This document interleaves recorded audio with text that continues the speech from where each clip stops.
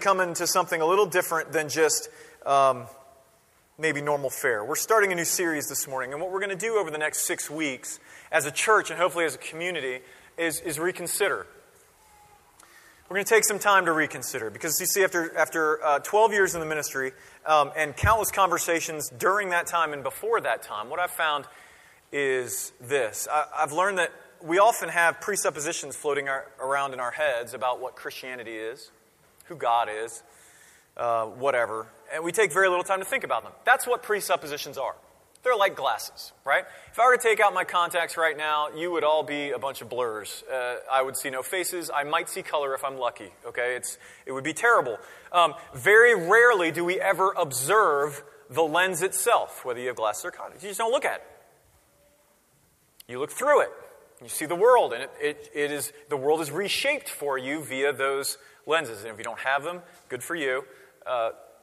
I have since I was in middle school and didn't like you very much for not having to be teased about them. But although my daughter now wears glasses, though she doesn't need them because they're cool and hip. Who knew? Now they're cool and hip. This is great. Okay. What we want to do is we want to take the lens off for a few weeks and just look at it. We want to look at the lens and see if maybe we're seeing the right thing.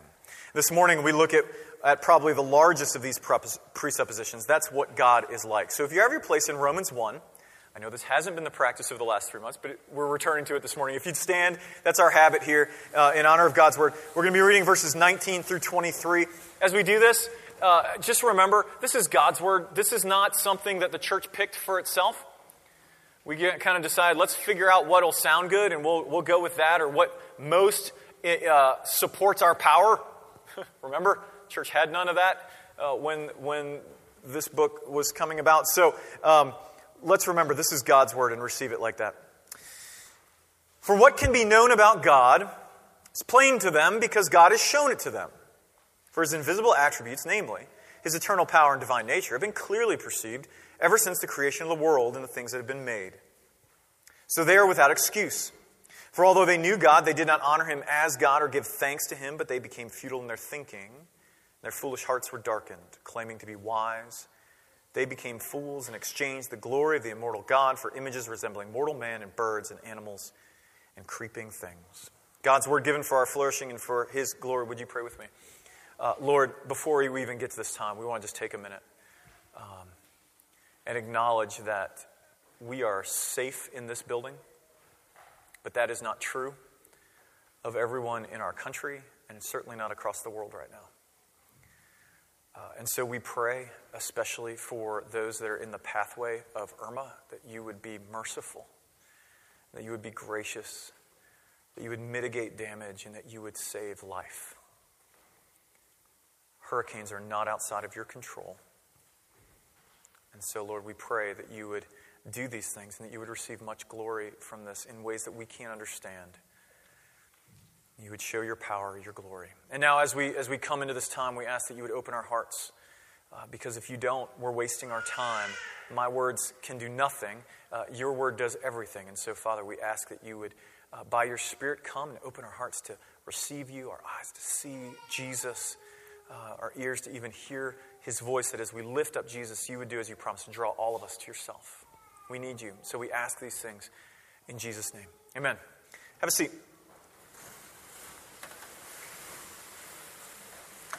Now, y'all know this, that 16 years ago, tomorrow, was a major wake-up call in our culture. Most of you, if you were obviously born after 2001 and, several years, or born before 2001, several years before, you will remember what was going on September 11th, 2001. The reality of that has been burned into our collective consciousness for some time. Maybe you remember also, especially if you were a churchgoer, what it was like in the weeks after that, right? Because churches were flooded with people. Churches were flooded with people in 3-4 weeks after September 11th, but then something else started to occur. Maybe a pushback? Because it was shortly thereafter that we saw the rise of what is now called the new atheism. 2004, Sam Harris published the first of these books called The End of Faith. In 2008, Richard Dawkins, the brilliant and angry geneticist, biologist, published The God Delusion. And then in 2009, Christopher Hitchens, who is probably the most brilliant of the three, and the best with a turn of a phrase, wrote God is Not Great. And suddenly, in the national consciousness, it became cool and even credible to not believe in God anymore. But more than that, these books drew out some things that were lingering below the surface. And if you've been a Christian for a while, you probably know this is true, but you either have been taught that you shouldn't look at it, or you've just kind of said, I'm just going to ignore that. And that's that there are some very disturbing things about religion, and Christianity in particular. Specifically, there was a lot of talk about this person or idea we call God. Here's the thing, though, and this is a sneak peek of the next 35 minutes or so. I believe that most of our issues with God are actually issues with a God that we've imagined, not with the God who exists. So I want to make sure, quite frankly, if maybe you're here this morning and you're considering rejecting Christianity, rejecting God, maybe you long since did that. What I want to make sure is that you're rejecting the right God. So what we're going to do this morning is we're going to reconsider God. And we're going to do that in a couple of ways, some of which will be from this passage I just read, some of which will be more just talking about reality. There's an outline in your bulletin. We always put one there in case you're a note taker. Presbyterians tend to be note takers. It's how we amen. We just scribble. If you're not a Presbyterian, feel free to amen. Okay? Not everyone's got to do that. But anyway, we're going to look at two things. We're going to look at considering and reconsidering, and then we're going to look at God reconsidered. Okay? So let's start by talking, considering and reconsidering with the rise of the nuns. Now, by that, I mean the N-O-N-E-S's, not the N-U-N-S's. If the N-U-N-S's are on the rise, that's a whole other issue. And we're not going to talk about that. We're Protestant, okay? But we are going to talk about the rise of the N-O-N-E-S nuns. And that's going to be important as we go on.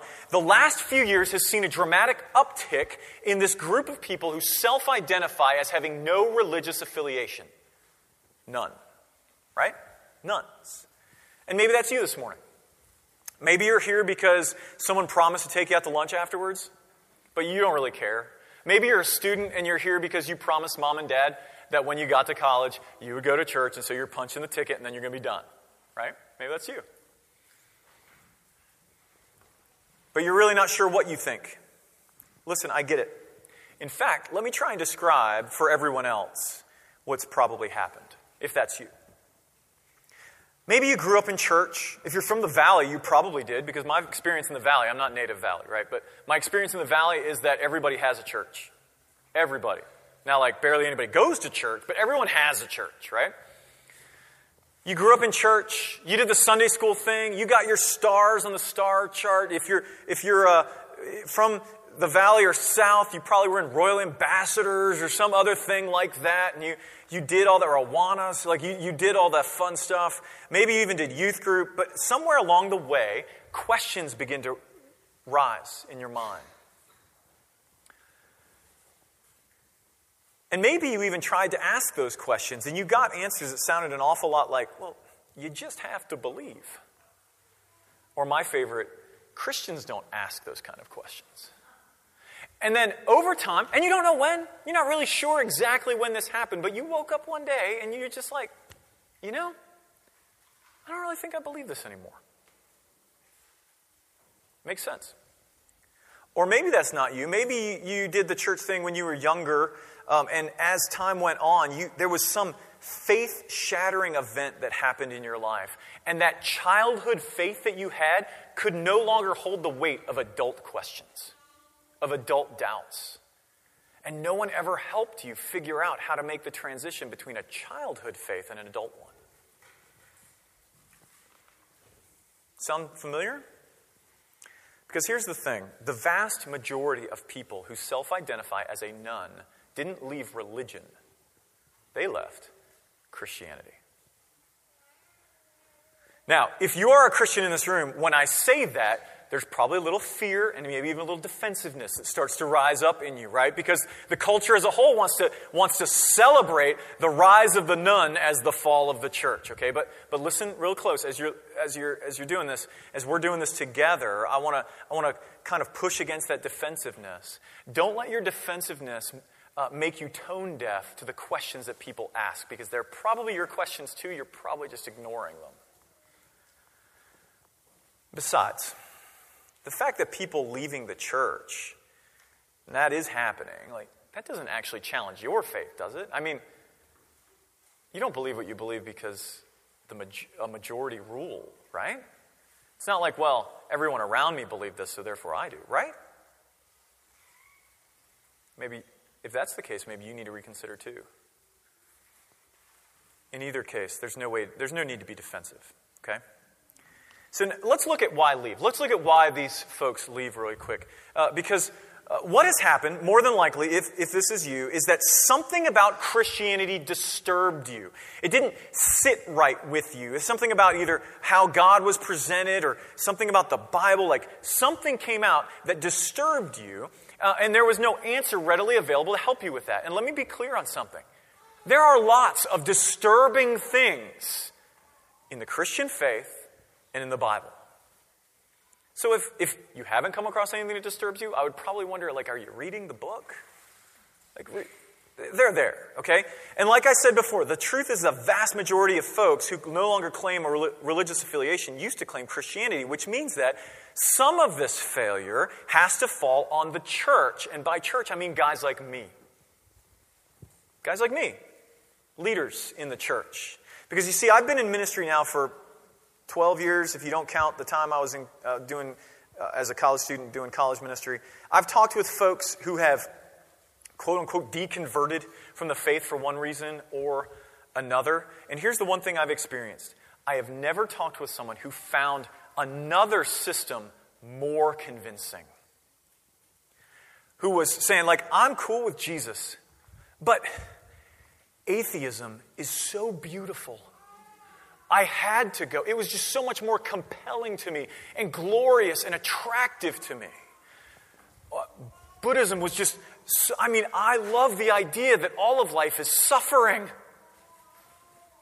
That's not what generally happens. What generally happens is that you find some very disturbing things associated with Christianity, as you would find with atheism, as you would find with Buddhism, as you would find with Islam, with any of these systems.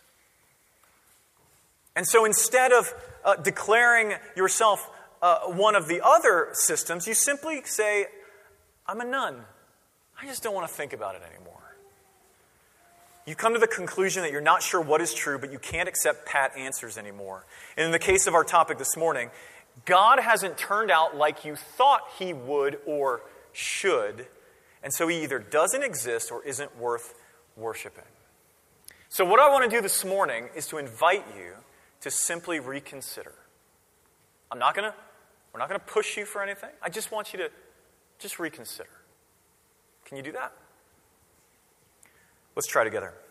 So as we reconsider God, what I want to do first is acknowledge that many of us have a conception of God that we were taught, but is not true. Or maybe you weren't taught it. Maybe it just it's what you assumed God must have been like, but it doesn't hold up to reality. And so I want to talk about these different versions of God that I've come in contact with. And there's going to be 4 of them, and each of them, I need you to know, this is not theoretical for me. Each of these has a face attached to it. Someone that I know, many of whom are friends, who have walked away from the faith, and who they've walked away from are these guys. Maybe some of them sound familiar to you. The first is what I would call Coke machine God. Hit that up there for me, Jackson. Coke machine God, you've heard me talk about before. This is I put in my quarter, press my button, and get my blessing. I do what he wants. He does what I want. Or she, or it. We're not gender exclusive here when it comes to these gods, okay? So this is the way it works. It's economic in nature. And now, that quarter that you put in, that could be religious. For some of you who grew up in a religious environment, it's religious in nature. I go to church. I write a check when the basket comes by, or I give whatever's in my pocket. I keep the rules, the ones that I think are important. I do the right things, so he'll do good things for me. Or it could be irreligious in nature, right? Like, I'm nice to people. I'm very tolerant. I have a social conscience. Sure, I don't do the organized religion thing, but I do okay. Coke machine God is the quid pro quo God. You do your part, he's going to do his. I do my thing. I follow whichever rule I assume God was going to be into. I assume that because I'm into it. Of course, we're not going to talk about the rules that I'm not into, because of course God wouldn't be into those rules. Who is this guy, right? Why would he? And when I do that, God's supposed to give me what I want. And the problem is, and you know this, life doesn't work like that, does it? And so you've been disappointed, and you're thinking, why should I serve this dude if he doesn't deliver for me?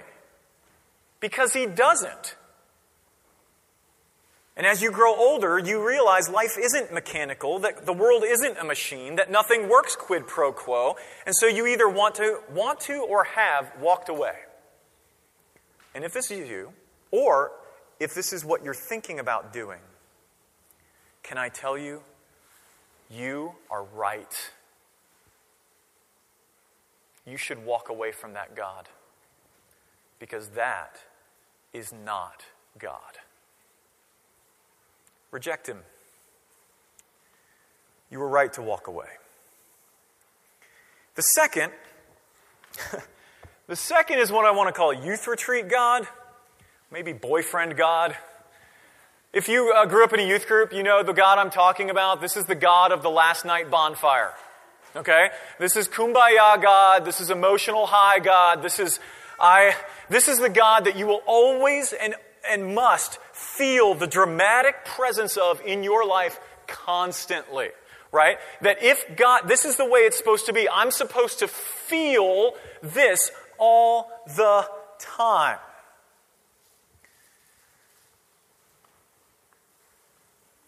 You believe that if you are a Christian, if God exists, then this is what life is supposed to be like. But the problem is, and you know this, no relationship works like that. Right?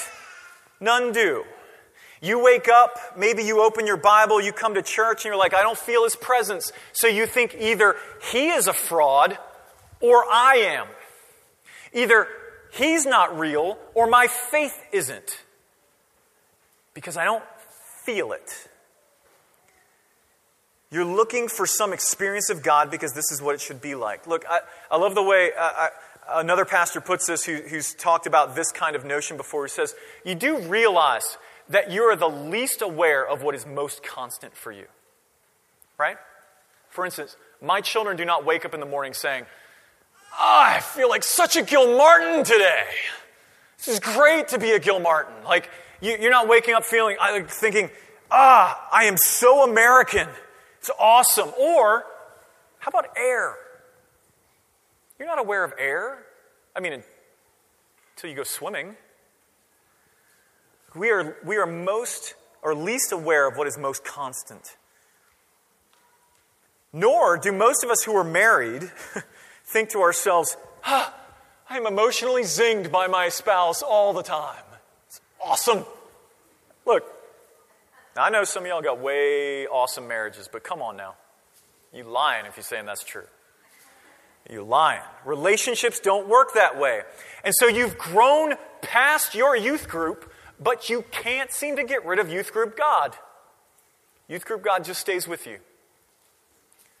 And so if you've left or you're thinking of leaving because this is the God you were presented, let me tell you, you'd be right to walk away. You should reject that God.